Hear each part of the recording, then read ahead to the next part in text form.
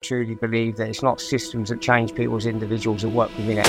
The first time I went into a police cell, I think I was 10 years of age. 10 years of age was the first time I was locked out of a police cell. And I had no fear of the authorities. It was just a game. It was just like a game of cat and mouse.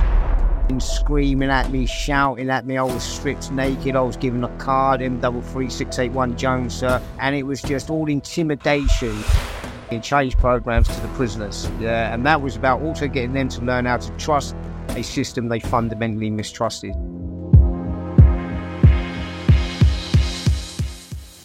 Hello and welcome to May Contain, the podcast Breaking the Stigma. The podcast started off breaking the stigma surrounding my food allergy.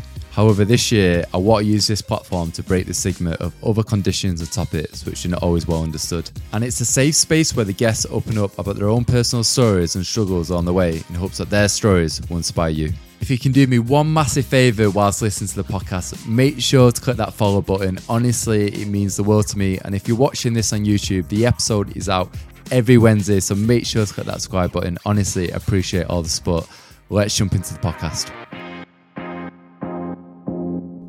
Gethin, absolutely incredible to have you on the podcast. I mean, your upbringing been so challenging, what you've been through, and you could say traumatic kind of past. For the listeners, if they've not come across your story of obviously with being in the criminal justice system as well and kind of the incredible work you're doing now, could you do an introduction to yourself? Yes, my name's Gethin Jones. I've got a company called Unlocking Potential. I mainly work within prisons, charities and local authorities. I do that in the UK. I also do that in America and also Australia. But the main aim of everything that I do is about breaking down the them and us narrative, because I truly believe that it's not systems that change people as individuals that work within it. And I do that through sort of like staff training, but also creating personal responsibility programs to people that are trapped within the system. So that's a bit of me in a nutshell, but I'm sure I'll say more about it later. And I thought it'd be interesting to kind of talk about that upbringing, for yourself. Do you think a lot of it stems from that environmental of where you brought up to where people get to in life, that kind of the environment they're brought up in? Yeah, absolutely. There is a thing about nature, nurture. There's always been that debate, but I do believe nurture is a big thing, and the nurture comes from the environments that you're within. And I think the environments can dictate who you end up becoming at certain times in your life. So I remember a bloke once saying to me, he said this little rhyme, I use it all the time when I work in prisons. It says, what you see, you learn. What you learn, you practice. What you practice, you become. But what you become isn't always what you're meant to be. And that kind of sums up what my beginning of my journey was like. And then it was a process of trying to find out who am I really. I mean, if we go back some early years, I mean, where were you brought up, like? So I was brought up in the best city in the world, Portsmouth. But yes, got a great football team in the world as well. I will say that. Not many people agree with me, but I can't say I know how well they're doing, but I'll take your word for it. Yeah. We're top of the league at the moment. I won't say what league, but we are top of the league. But there we go. But yeah, so I was born in Portsmouth. So that was the city that I was brought up within. The city at that time was a naval city. It was quite a hard, tough city, and I was born into like what many would call like a dysfunctional family. What I mean by that was my mum had come through the care system, so she was in children's homes. My mum also had some learning difficulties, and my father was an alcoholic. So from a very young age, I weren't able to get the love, care, and nurture that I needed to develop as a human being. Social services were there from the day I was born. I will say you can probably find the first 35 years of my life in a filing cabinet somewhere. So experiences, it was a tough place to grow up, Portsmouth anyway, but all areas were tough in like the 70s and early 80s. So, but that's the city I grew up within. You mentioned your dad there being alcoholic. Was your dad around much? Because I know you've kind of spoke about your mum being there for yourself and your siblings, but was your dad around at any point in your early years? No, so that's a whole story in itself. Like, you can go down rabbit warrens. Yeah, my story. So my mum had to flee my father when I was about 2 years of age, and that was the first time me and my brother and my younger sister were removed and put into care. So my mum sort of got up one day and said she was going to the shop, and then she just never returned. And then we were put into a foster placement, and then we was then returned to me mum. I didn't see my father again at all then, really. But then I did have one encounter with him, and that was when I was 17 years of age. And I was in a prison called Portland. I wasn't too far off of my 18th birthday. And I was also due some compensation because I'd had a bus accident when I was a kid as well. And then all of a sudden, I had a random visit. And the random visit was my dad. And I'm like, yeah, so the first time I met him, I was in a prison. Turned out my sister had found him. She had kind of let slip that I've got this compensation coming. Yeah. All of a sudden, he turns up at the prison offering me these opportunities to go and live with him in Wales, hence why I got the Welsh name. But to be honest with you, it's too little too late, and I didn't take him out on his offer. And then a few years later, when I was about 26, I found out that he died of cirrhosis of the liver. But I had no interaction or impact with the man, so like, I had no real feelings when he passed because he buffed me, if you want to kind of call it that. You know what I mean? He impregnated my mother, but that was about it. Yeah, I mean, what was that conversation? Was he sorry? Or was he apologetic when you had that conversation in the prison? Now, to be honest, I can't really. I think I was like a little bit gobsmacked because it's like, who is this bloke? And I was a little bit kind of curious, and he had his partner there as well. Yeah, it sounds terrible, but I remember like she just had quite like a bushy chin, and I was just concentrating on that, yeah. And but yeah, I just like and I think if I'm honest with you, when he was talking about, because he was talking about all these different family that we had in Wales, and I think the thing that I had really was that it was attractive. Yeah, because it was something I'd never had being in children's homes and everything like that. But I just had this thing of just like thinking, who are you?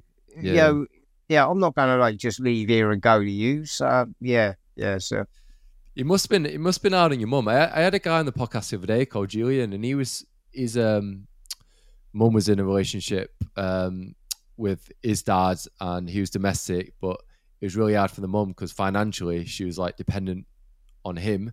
And then to get out of it, they end up becoming homeless, and there was like couch surfing for a while. So it must have been really hard for your mum, obviously, to kind of go solo. And do you have 3 brothers as well, yourself and 3 brothers? No, so I had 1 brother and 2 sisters, but there's 3 children in total. Yes, my mum became a single parent of 4 children. But she did have relationships. So my younger sister Sadie, her father sadly died in a road traffic accident, and that meant my mum also had a nervous breakdown, and she went into that was where we was then put into another foster placement, and that was probably when I was around about 5 years of age. But when we came out of that foster place, my mum was quite vulnerable as well, so she didn't always pick the best of relationships. And then there was another bloke called Richard that came into the house, and he was like, he was just a criminal, really, so he used to steal ring cars and stuff like that. He was also quite a violent man, quite controlling to my mother. So she didn't do too well down. I think people preyed as well on her vulnerability in relation to her learning difficulties. And then after that, when, I wasn't home then, I was in children's homes full time. But she had another partner called Dean, and he was quite controlling as well, and convinced her to move away from Portsmouth and go up to Norfolk, Kings Lynn, and she ended up becoming quite isolated and alone up there as well. But the same sort of thing as what she did with my father, she fled, came back to Portsmouth. So yeah, it wasn't an easy run for me, mum. But in truth, because I was so damaged myself as a child when I was growing up, I had my own anger and resentment to my mum. So I didn't actually start to develop a relationship with my mum until I was in my late 30s, so it was quite a journey, really. Not really having that kind of nurture when you was younger. I mean, imagine it must have been quite difficult, obviously, being in and out of care homes. You must have felt quite unsettled. Was that right, would you say? Yeah. So it was like, so the only person I really found that I was connected to was my brother. Me and my brother were like thick as thieves, like literally. Yeah. And we did everything together. We played together. We ran away together. We stole together. It was just kids being kids. And we were quite unruly in the neighbourhood, but that was because we had no real kind of clear direction. But when Richard also as well, he used to beat on me and my brother as well, do you know, and he ended up going to prison when I was probably about 7 or 8 years of age, and my brother was a little bit older. And when he went to prison, my brother, because he's a little bit older and a little bit more angry, he started to beat on my mum. Yeah, so my brother then started to be violent towards my mother. And then one day I came home and he was gone. Yeah, and they put him in children's homes. And I remember on that day I lost the most important person in my life. And I literally started to ask social services to put me into care because I just wanted to be back with my brother. Yeah, I didn't want to be in this home. I didn't feel like I was connected in the home. I had no real feeling or emotion to my mum. I was clearly separated from my sister. So I was just kind of this like young 9-year-old, 10-year-old boy that was just completely lost and alone. I ended up kind of getting my wish, and it was funny actually because it was the courts that ended up doing it. So I got my first criminal conviction when I was 12. And I remember going into the courtroom and asking the judge to put me into care. The first time they didn't listen to me and they didn't ask the question why. Instead, they gave me a 6-month conditional discharge. But I remember walking out of court and saying to my social worker, I am going to keep getting in trouble until you put me into care. Yeah. And that's what I did. And a few months later, I got given what was called a full care order. I always think about the words care and order. I remember the order, but I don't remember that much of the care. And then the other thing was as well, because of I was very unsettled, my brother was very settled, they also didn't reunite me with my brother. So then what happened was I had another big issue in my head because I found myself in children's homes. I didn't want to be there because I wanted with my brother, but I also didn't want to be at home. So I was just kind of lost. I mean, yeah, imagine being like in and out. I mean, that kind of first kind of conviction when you was 11. I mean, was you scared at the time, or did it just all feel normal to you? Obviously with having such a traumatic kind of upbringing. Yeah, it was normal actually because I was doing some talks last week to architects actually that build prisons and police stations and everything like that as well. And the first time I went into a police cell, I think I was 10 years of age. Yeah, 10 years of age was the first time I was locked out of a police cell, and I had no fear of the authorities. It was just a game. Yeah, it was just like a game of cat and mouse, you know. Yeah. And I think also as well, it's probably any attention was better than no attention. Yeah, you know.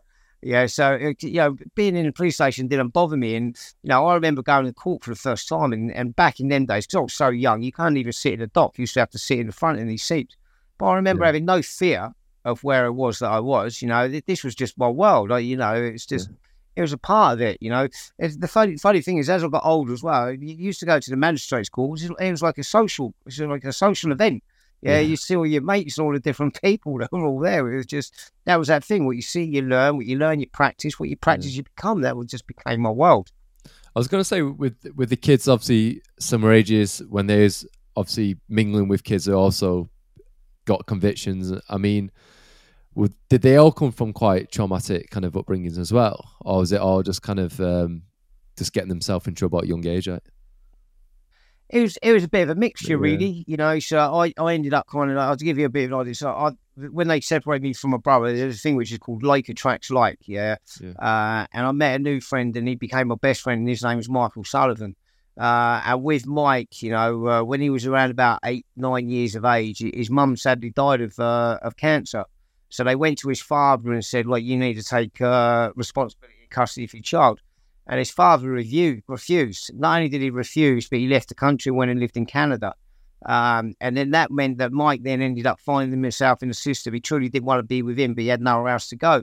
And that was exactly the same as with me, and there were lots of other kind of young people within there. And there was always something sitting behind it. It might be parents were alcoholic. There was violence within there. There was criminality going on. We were just products of our environment. Yeah. And then what happened was then because we were what was classed as beyond parental control, which means that the parent doesn't have the skills or ability to control that child, you then kind of get put into the care of the local authority, care in loose brackets. Yeah. Yeah. And then what they do is they just mix you all together, and it's like, I wonder what's going to happen there. Yeah. Go more kind of like, mischief. Oh, I mean, was there anyone during that care home which tried putting you on the right path, but didn't quite? Was there anyone like during that time where they could see where you was going and try and intervene to try to put you on that right path in life? Yeah, yeah, and you know, so for me, I was destined to be where I was going to be. So if I Yeah, can't, some people said, what could have made a difference? And for me, when I was 2 years of age and I was first taken into foster care when my mum left, the truth of the matter is I should have been adopted at that age. Yeah, if I look at it now, that would have been the get out. Maybe the second time when I was 5, that could have maybe have worked as well. By the time I got there, I was already on the path and nothing was going to stop me. yeah, But what it was I do remember some kindness, do you know what I mean? So I had a social worker called Nick Bishop. He used to make me laugh, yeah, because I used to run away and I'd be sleeping rough in towns and cities across the south of England. And years ago in the 80s, if people went to places like Marwell Zoo or Longley, they'd have little stickers saying, I've been to Marwell Zoo, I've been to Longley. yeah, And he was going, I'm going to get stickers that say I've been to Basingstoke Police Station, Southampton Police Station, Chichester Police Station, Littlehampton Police Station. But he was just always kind of like, you know, a bit like that thing. He giggled and, you know, tried to help me, but just did it in like a non-authoritative kind of way, if that makes sense. yeah, So I always remember just good experiences with him. And then there was other staff we used to as well. That's called the staff in some of the children's homes, Auntie and Uncle. And there's a staff member called Uncle Stu. And I still see Uncle Stu today and we go and have breakfast, you know. And yeah, then there was another staff member called Ian Walker. He married a lady called Rona Fitzsimmons. And I still have relationships with these today. So there were people within it, yeah, but yeah. I was literally at a point where I was so damaged that I was just going to go where I was going to go. Yeah.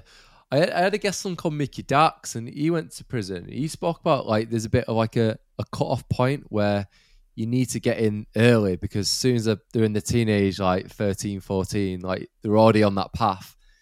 Do you agree Yeah. there's a bit of a cut-off there? Like they need to get in young to kind of change that path before it's too late?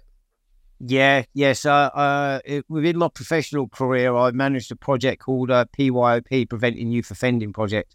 And we start working with kids at the age of 8. Yeah, and it was really that early intervention stuff where the warning signs were already there, whether they was in education or within the community. So we'd kind of go in and do the intervention there. But the intervention as well wasn't just with a young person. So they'd be referred to us, yeah, because they'd be seen as the problem, yeah. But we'd go in and do work with the young people, but then we'd also start to do some work as well with the parents, yeah, and start to kind of get them to also look at what it was that they were doing and how they could maybe shift their parenting styles that might be able to help as well. So, yeah, the younger the better, you know. But I've got a friend of mine at the moment, and he was a governor, and he's gone back to teaching. And he's working with like years 5 and 6. He says, Geth, he says, I can look at him in the classroom and think, if something's not done there, Yeah. we know what's happening, you know. So, yeah, so he's exactly right. It needs to be done very early, pre-puberty. Yeah. pre, And I think yeah, it's obviously we'll definitely get to the amazing work you're doing later on in the podcast. But I think you having them experiences, like the kids are going to relate with you, where someone who hasn't been through all your journey or been in your shoes, then they're not obviously less to kind of relate with. Like, yeah, it does make a difference. When I worked in that area, it's funny because it was this was a few years ago now, yeah, and they didn't like you to be able to share your experience with them, but you didn't actually have to, yeah, because they just knew that you knew, yeah, yeah, so they'd come out with some kind of like, when you just look at them, and go, really, yeah, yeah, and they just knew that you knew. It's like you can't kid a kidder, so to speak, yeah, and then they go, you've done stuff in the past, didn't you? I know you have. I know you have. I go, yeah, and then that was enough. I mean, you was life behind bars for I think over 8 years. You talked about destroying a lot of relationships along the way.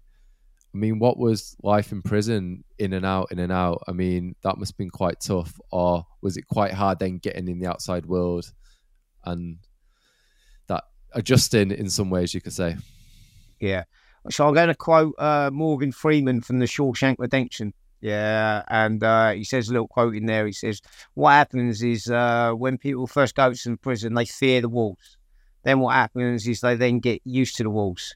And then eventually they end up depending on the walls. And that is exactly the process. So I was in prison when I was 14, 15, 16, 17.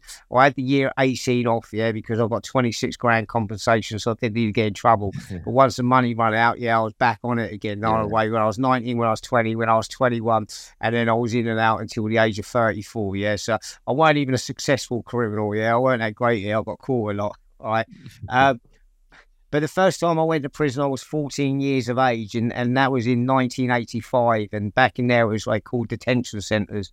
And detention centres were brought in as what they called a short, sharp shock. We're going to scare you straight. And I won't even lie, I was absolutely terrified, when I kind of got that sentence. And I was literally a 14-year-old child. And I always say child. So I remember when my own son turned 14, I realised just how young I was. And I also already knew young people that had been in that place, and I knew about the violence, the intimidation and the bullying from both the staff and the other young men. And I can remember driving up to that prison, Send Detention Centre was between Woking and Guildford, and being absolutely terrified, but also knowing I could not show any fear. Because I'd already learnt from in the care homes and the children's homes that I had to be able to survive in that place. And that day is kind of imprinted on my head, and I can remember going in there and there was men screaming at me, shouting at me. I was stripped naked. I was given a card, M33681 Jones, sir. And it was just all intimidation, And under every interaction with these men, it was like, if you do not comply, violence with the outcome, And it was all like, double timing here, running there, it was marching. It was all like it was brutal, absolutely brutal. There are some YouTube video clips. If anyone wants to have a kind of a little look at them, detention centres they were called.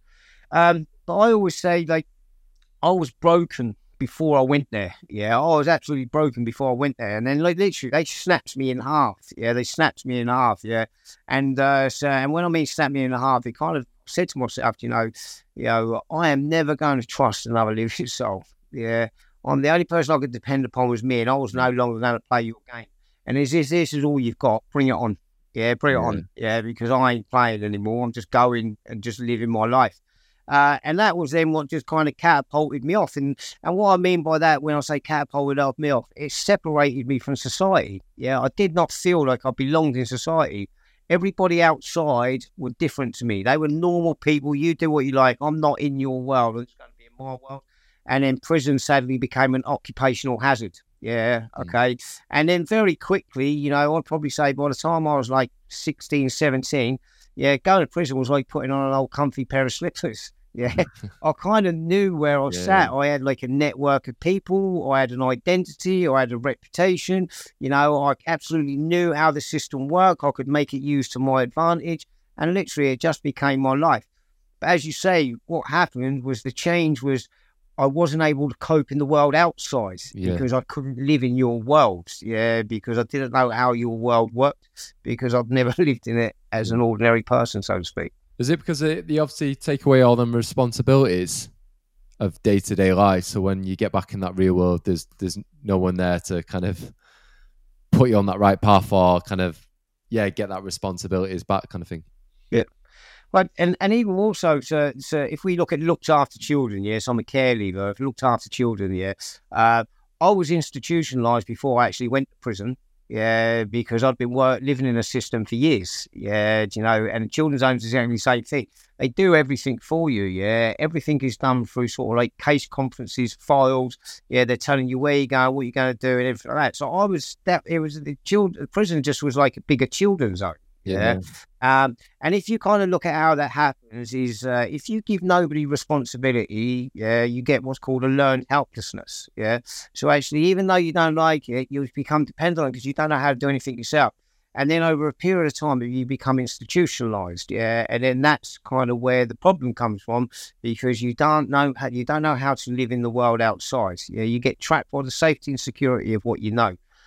So if I'll give you an example, say as proper parenting, so I've done a lot of parenting stuff. I've worked in all of them services as well. If you think of a mum and dad, when a child is first born, that child is completely dependent on whether that child lives or dies. Over a period of time, as that child's growing up, it's a process of letting go. So you give that child more and more responsibility, and let them make their own choices and decisions until hopefully by the time they get to 17, 18, 19, they're ready to move on with the rest of their lives.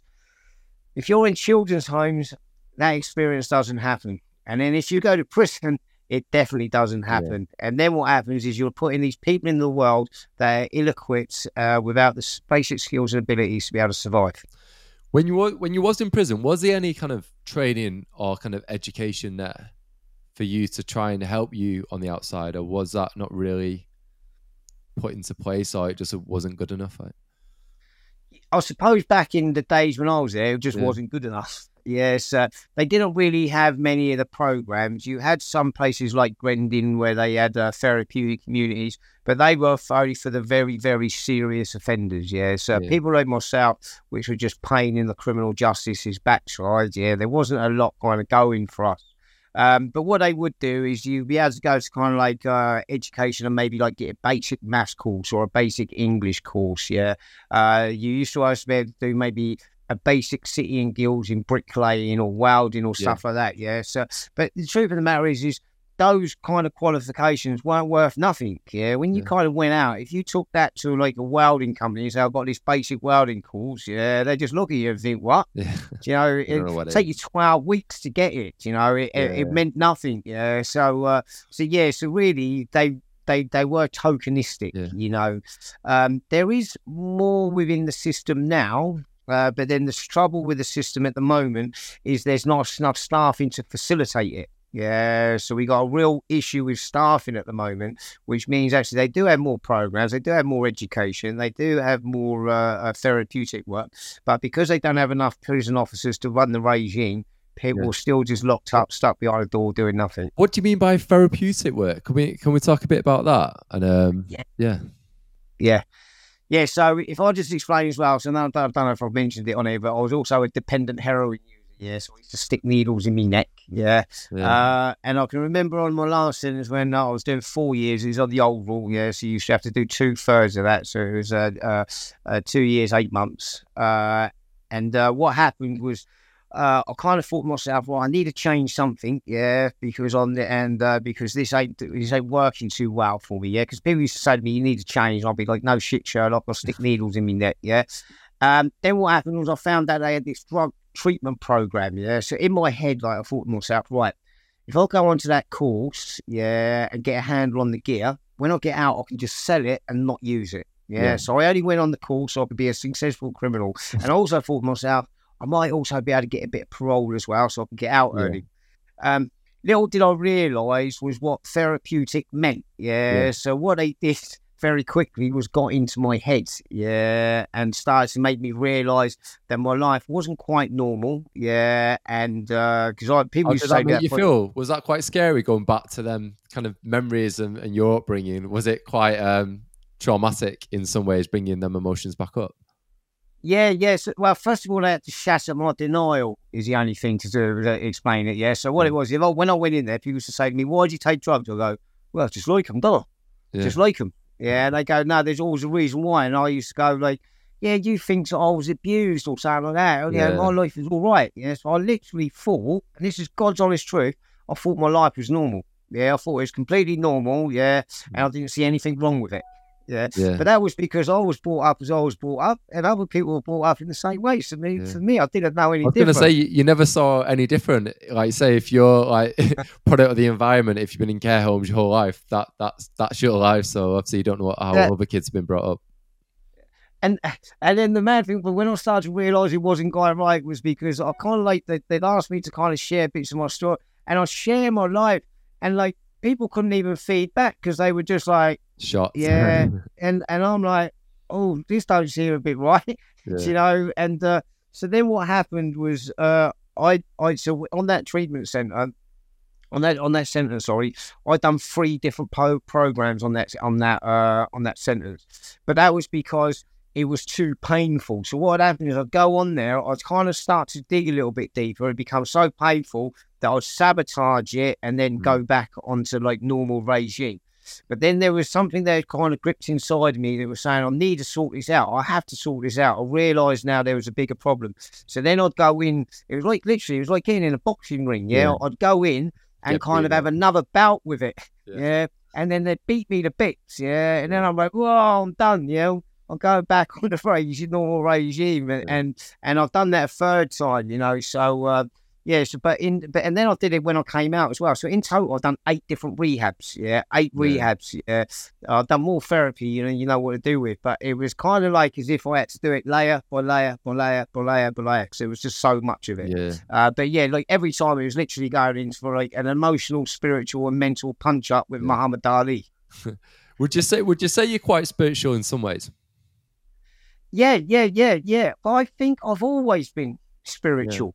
Yeah, I think I've always kind of had that. I've always kind of known somewhere that something was looking after me. Yeah. So when I said about that compensation, you just like think, oh my God, this fella, what's going on? So when I was 5 years of age, I got run over by a double-decker bus. Yeah, like literally, I got run over by a double-decker bus. I broke both my legs, fractured my pelvis, one of my arms. Yeah, got scars on my body like you would not believe. Yeah. And like literally, they said I wasn't going to make it through the night. Yeah, and it was right outside of this church called St. Michael's Church. Yeah, and I remember being told this church prayed for me all night. Yeah. And I got through. Yeah, and I'm still here today.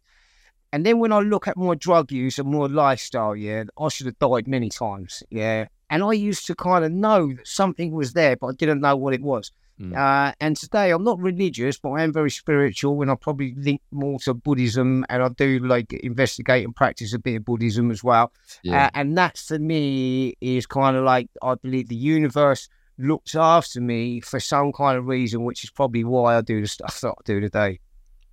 Yeah, it's interesting you say that. When even when I had Mickey Darks, he talks about being spiritual, and he had a very similar kind of experience with you. So yeah, it's quite interesting how that kind of reflection and kind of looking back can kind of take you on a new path in life. When did you reconnect with your brother then? Obviously, you got taken away. Was you in prison when you reconnected with your brother? No, so my brother got out of children's homes just before me. Yeah, so I actually, this is another story I've got. So what happened? I was like, I was in children's homes at 15, and then me and Mike, we ended up getting in trouble again. We was 15 years of age, and usually we just get remanded to the care of the local authority. Anyway, social services stood up and said, there's nothing more we can do for him. So rather than get remanded to the care of the local authority, we got remanded to Winchester Prison when we were 15 years of age. So that was the first time I went to Winchester, which then became my home until the age of 34 the last time I went in there. But then what happened was, because I was so young, I was only 15, they had to literally give me a sentence to take me to my 16th birthday, because I couldn't live independently. So they kept me in prison until I turned 16. And then a few months after my 16th birthday, then kicked me out and put me back into a city I hadn't been to for years. But my brother had been out of care a little while before that, so I reconnected with my brother. And it was funny because they separated me and my brother because they thought I might take him down the wrong path. Literally within 6 months, I got him his first prison sentence. Jesus. So they were right. But that was a funny story as well, though, because like we got into some bother, and it was touch and go whether I could get away with it. And then he said, "Look, Giff, I'll just take the charge, say it was me." He goes, "I ain't been in trouble before." I went, "Oh, brilliant, Dave. Cheers, mate." So anyway, so he took the charge, thinking he'd just like get like a community order, and then they locked him up. Jesus. But then the funny thing was, he said when he went to Winchester, he said, "I loved it when I got to Winchester though, because everybody knew that he was my brother, so he was looked after there. He felt like he was a bit of a king in there." I mean, when you go to prison, like, how do you build them kind of? Obviously, you want to stay out of trouble, but obviously you want to, number one, stick up for yourself and not try and take any shit. I remember reading a book about it was a famous professional golfer. And he went to prison, and to get by, he taught the prisoners how to play golf. So he had this like skill set. Do you need something about you to get by, to get on the right side of the prisoners? Because you don't want to be, that person getting in trouble all the time, mate. So I suppose what it's been for me, there's a couple of things, So I'm not naturally a violent person. That's not who I am, But I'm very charismatic, as you can probably say, And I'm very good with people, So I had this thing of like where the most dangerous people were quite attracted to me, So I'd have them around me, which kind of helps, Okay, because people are like, fucking, once you forget if he's a bit nuts, look at who he's going around with. So I kind of play on that a little bit, okay. But then what happened was a couple of times I had this happen in the children's homes, and I also happened it when I was in prison. there was times, where actually something had happened, and there was going to be a violent incident, it could not be avoided, and the only way I can explain that, was inside of me was absolute fear, absolute fear, because I'm not naturally a violent person, but I also know as well I have to defend, and I think what happened was that fear was so powerful that on both of them occasions, I succeeded very easily, but actually what I will say, it was the fear then they did, because they came at me thinking this is an easy take, whereas I was fighting for my life, but they didn't know that, and it was that kind of protected me. And then I was also quite good at like working the system. So there was another time when I was in jail, and there was a bloke, that had grasped on me, and you get like what's called depositions, so everybody had seen these statements, and they knew it great grasped. So they was like, "You've got to do something, Gethin." This is all I need, right. So what I did, right, I was out, I got like a toothbrush, I mounted 2 razors onto this toothbrush, right, and his surname was Knight. I remember like opening up his flat, and just going through the flat, I said, "When you come out on association later, I'm going to open you up, I'm going to cut you up, So what I was doing was I was filling in with fear. I'm going to cut you up like that, and then shut the flat, So then what's happened is I've then gone down for association, and they're going, "You going to have him, Gethin?" And I'm going, yeah. And like, I've got the blade on me. So it's that thing now of like, if he comes down, I've got to do it. All of a sudden, the prison officer's shouted out, "Jones, come here." So I give the blade to the fellow that was next to me. I walked out there and they've gone, "What have you done tonight?" He's putting himself on protection and says that you're going to cut him. I said, "Yeah, if he comes down here, I'll do him rotten." And then what's happened is I've then got my credibility with everybody around me, but I've also avoided. So I think I was just quite good at being able to survive and do what I needed to do. Yeah, I think you need that as well. I can imagine if you're in this situation, like, you've got to stand up for yourself and maybe put on a I don't know what the word is, like put on this kind of like persona to get you through that kind of time. I mean, by the end of it, I imagine everybody knew you anyway, so you wouldn't have to keep putting on this whole persona every time you went in. Like. No, and the thing is them situations I'm talking about there were in the youth estate. So that was in the young, so that was when you used to be locked up until the age of 21. It was in the youth estate. With the youth estate, with anything, it's a lot of people just jostling for status, where you fit. So there's a lot more violence in the young person's prison estate than what there is in the adults. By the time you got to adults, things are a little bit more settled, But if you do get violence, it's usually quite extreme, but it's not as regular, And exactly that same thing. I was so used to being in the system, and so many people knew me in the system. By that point, I didn't have to do that anymore, So life then just became very easy because people knew who I was. I knew who other people were. We knew where we kind of fitted, and it just kind of worked. Yeah. And what was that turning point for you? Was it the relationships you had in the prison where you met a counsellor? Would you say that was like your turning point in your life to some degree? Yeah, so I suppose really that there has to be sort of like the hook first, So when I was in the treatment program, and people used to say to me I used to need to change, but I didn't know what I needed to change into. People always take the word rehabilitation. But rehabilitate means you make something what it once was. What if it never was? What are you rehabilitating that to? Yeah. So I never really had a vision of where it was I needed to go. So what happened was when I was on that first treatment program, they said, "Geth, we need you to come and listen to this fella speak." And I remember walking in and looking at this bloke and thinking, "What do you know about me, mate? What do you know about my life?" And then he started to share his story. And when he shared his story, I identified with his story. And then he talked about his new life, and he talked about he had a flat, he had a family, he had a job, he went on holidays, he had a passport, he had a bank account, he had all this normal stuff. I remember my jaw hitting the floor because I didn't think that stuff was possible for people like me. So I call that hope, and hope stands for me. And I've got a program which I'm named after another gentleman that had the same experience, a bloke called Jamie, who's an IPP prisoner. And hope stands for hearing other people's experiences. That's what hope is. And that's where I first saw the vision. So it was then that pushed me on to other areas. So I then went down to Earl Stoke Prison, and I met a gentleman called Harry. And Harry was an prisoner from America, and also was an intravenous dependent heroin user as well. And he developed a human-to-human relationship with me within that prison, where I was able to start to develop some trust with him that and then enabled me to look deeper at myself. But also as well, because I was on a little bit of a therapeutic community, there was just 16 of us on there. I also had a prison officer called Stuart Degville, who was my you called them back in them days personal officers. And I started to develop a relationship with him as well. And then those two relationships were kind of supported and helped me to kind of move to the next step in more kind of change, if you want to call it that. Have you still got relationships with Stuart and the staff, right?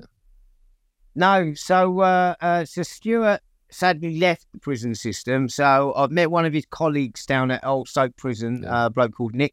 And Nick sort of like heard about all the stuff that I've been doing. I've also been down to Old Stoke Prison. And he's just like, my God, you know, because he kind of remembers you from there.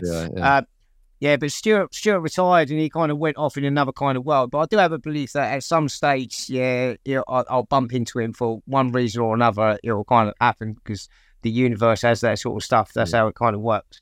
But Harry, I met Harry, it must have been about 12 years ago now. I was down in Bristol and there was this bit of a convention going on in celebrating recovery. And I just heard this big American accent and I thought, Harry. And what it was then when Harry was leaving, when I was there as well, we got like a group picture. I still got the group photo as well with Harry too. And I wrote a poem. Yeah, and we had this picture put on it, and he goes, I've still got your poem framed and it's on the wall as well. So, that was magical. That sort of stuff's magical. That's amazing. I mean, from your experience, obviously being in and out of prison, what do you think the main thing, what needs to change in regards to kind of the justice system? So the main thing that needs to change, is the public. It's the public, So the public needs to realise and understand what the true purpose of prison is. So a lot of people at the moment, they're still of that mindset that prison's primary purpose is to punish people, But actually, the punishment is the loss of liberty. That's the punishment, So if we think about when we was at COVID, and we all kind of got locked in, we all understood what it was like to lose your liberty and being separated from your family, your friends, and your support network. We all understand what that sounds like now. Feels like now. That's the punishment. So prison's primary purpose should be about therapy, education, rehabilitation, and support to help people change and live better kind of lives.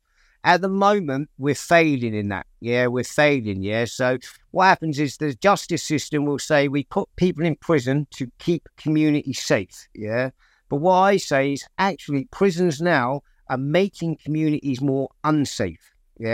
Because less than 1% of the prison population is never getting out. They're all getting out at some point.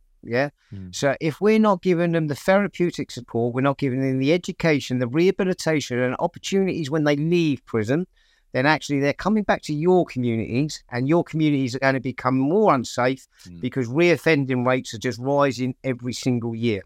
Building more prisons is not the answer. Yeah, it's funny. I was watching a documentary last night. It's on BBC iPlayer, Detectives OCJ, and it talks about the, I think not Halifax. I'm trying to think now. Rochdale, about the gangs in Rochdale, and he was saying in regards to obviously like the criminal rates of theft and everything is just off the scales at the minute, and violence and kind of thing. And it's this kind of like 360. And even when I've had other guests on the podcast who've been in prison, I feel like they're in and then they're back out, they're in and they're back out kind of thing. So there's no kind of support in there to kind of stop them wanting to go back in. Right. But then also as well, there's another issue as well. So you've got that bit, which is the situations now, But then you've got to look upstream, So imagine it, people are falling in a river, And then what the justice system is trying to do is pull them out of the river, But what it is you want to have a look at where they're falling in the river, And the falling in the river is the early interventions, Paul, So if you think about it, we know all of the postcodes that feed our prison. And I use London as an example. They're the places they're coming from, sort of like Hackney. Do you know what I mean? They're coming from like Brixton. They're coming from all of them real areas of deprivation. Where there's high levels of drug use, gang use, and everything else like that. Okay. What we also know as well is 80% of young men in prison. 80% come from fatherless families. So there's no father involved. So what it is you've got no father, you've got instability at home. Because of the instability at home, guess what we're doing then? We're kicking them out of school because they're not achieving in school and reaching the A to C grades, blah, blah, blah, the curriculum. So then what happens is they're then going out onto the communities and in the streets, and everyone feels they need to belong. We all want to belong somewhere, So that's when gangs look attractive, because there's the belonging there, Somebody feels attached and they're going to belong to something. And then also as well, what they're seeing is all of these ones in the gangs are the only ones that are driving around in nice cars, got money, clothes and all of that sort of stuff. So we got a societal issue that's going on here as well, So we need to change the purpose of what prison is, but we also need to do the early intervention support up here in relation to stopping people coming into the system, Yeah. And I mean, and it's incredible, obviously, the work you're doing now with unlocking potential. I mean, how long have you been doing that? And did that obviously came out from your experience and wanting to change? Yeah, so so I'll just explain. So I turned my life around in 2006. At that point in my life, I had 56 offences, 18 convictions, 8 years behind a prison wall. I had no qualifications. I was been an intravenous dependent heroin user. It weren't a great looking CV, and nobody was queuing up to give me a job. All right. Yeah. But within a 7-year period, I went from 2 hours a week volunteering to 7 years later being a service manager within Portsmouth City Council and Public Health, overseeing a staff team of 40 years to reduce health inequalities to the most deprived area of the city I grew up within. I was also holding a £1.5 million a year budget, to manage that service. Okay. What I did when I was during that time was I really kind of understood myself as an individual and a person, where my skill sets was in relation to not just helping people that are trapped within the system, but also training and developing staff so they can better engage with those people that they sometimes deem as hard to reach.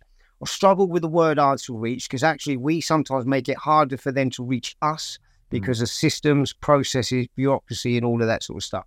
So kind of what happened was about 6 years ago, even though I had this really good, well-paid job, I just felt there's something more I could do. I wanted to do something more. So that was when I set up. Unfulfilled in some ways, because obviously money helps a degree, and I imagine it's amazing. Obviously, like you're in this high-rolling job now, you're overlooking a massive team over 150. Money's there, and you can afford to do whatever you want, but it just wasn't enough. Or was it always that kind of like in a thought in the back of your head? No, it wasn't enough. So what it was, I just felt everything I was doing was a token gesture. So actually, I had a good lifestyle. I was doing all right. My job was quite easy because, but I didn't feel like I was actually having a real benefit on the people that needed the help and support. It's very tokenistic. So that's why I felt there was more that I needed to do. I also as well lost my brother. He was only in his early 40s to lung cancer. And not long after that, I also lost my best friend that sort of like went back into the drug world. And before that, I'd already lost Mike. And he took his life in Winchester prison. So I just I had all of this sort of stuff that when you have all these sort of things happen, it makes you kind of ask questions about yourself, your purpose and all that sort of stuff. So I just knew that I wanted to do something more. And then I also realised about that point, during that point through conversations, that sort of like, prison staff were becoming very, very disillusioned, because they felt nobody was changing. And the reason for that is because they didn't see their successes because they don't come back through the gate, Okay.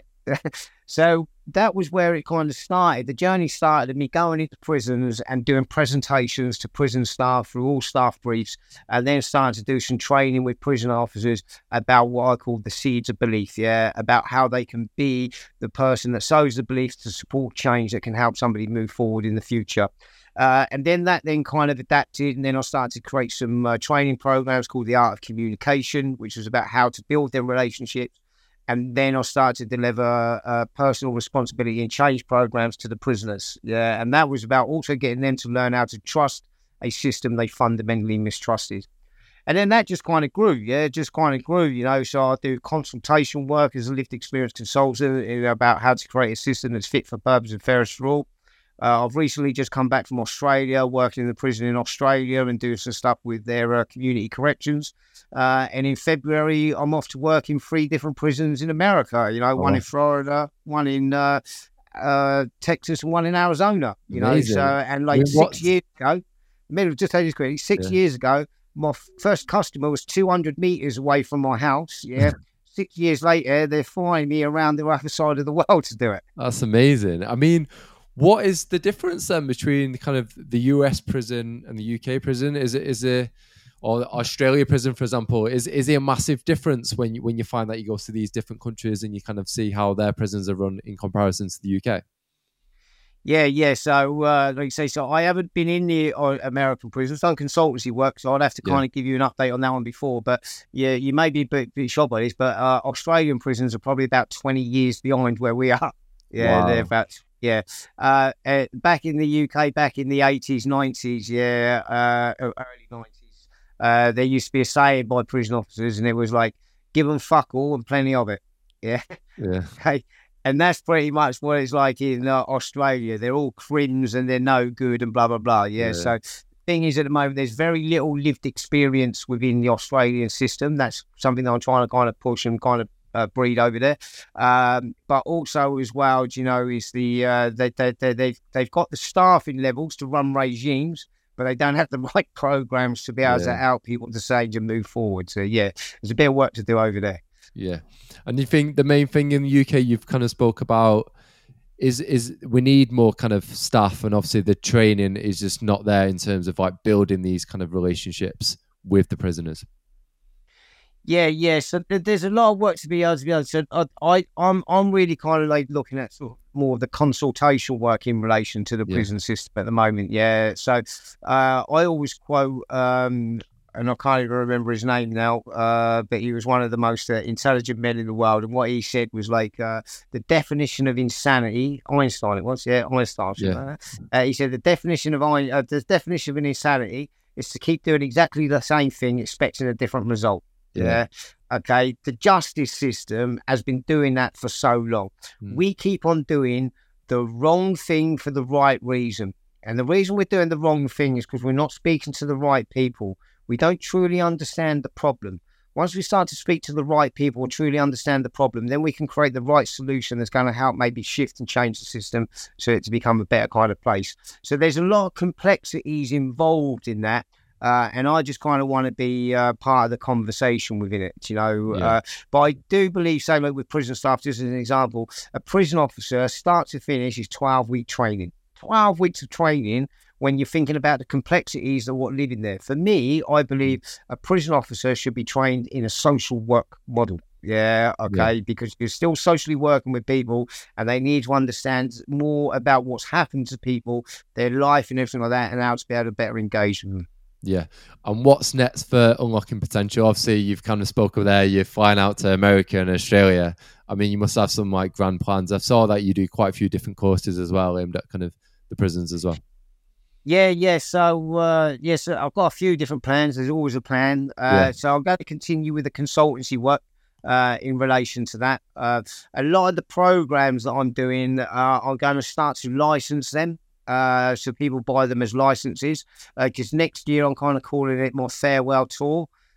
So next year will be my last year of going and delivering stuff within prisons. And the reason for that is on the 23rd of January, it would have been 39 years ago that I first went into a prison. Wow. So I've been going in one way or another for 39 years. I feel like I've done more time. You've done your bit now, Done my bit, So on the 23rd of January 2025, that'll be 40 years and that'll be me done. So I'm just doing that side of it. But everything I do is what I call human-to-human relationships, and also human-to-human leadership. So next year, I plan to create in personal development programs that are going to be done through e-learning. But I'll also be looking at doing like workshops, keynotes and other sorts of stuff like that. And what I say to people is we all get trapped or stuck sometimes in life. If I can turn people's lives around from them backgrounds, imagine what I could do for you.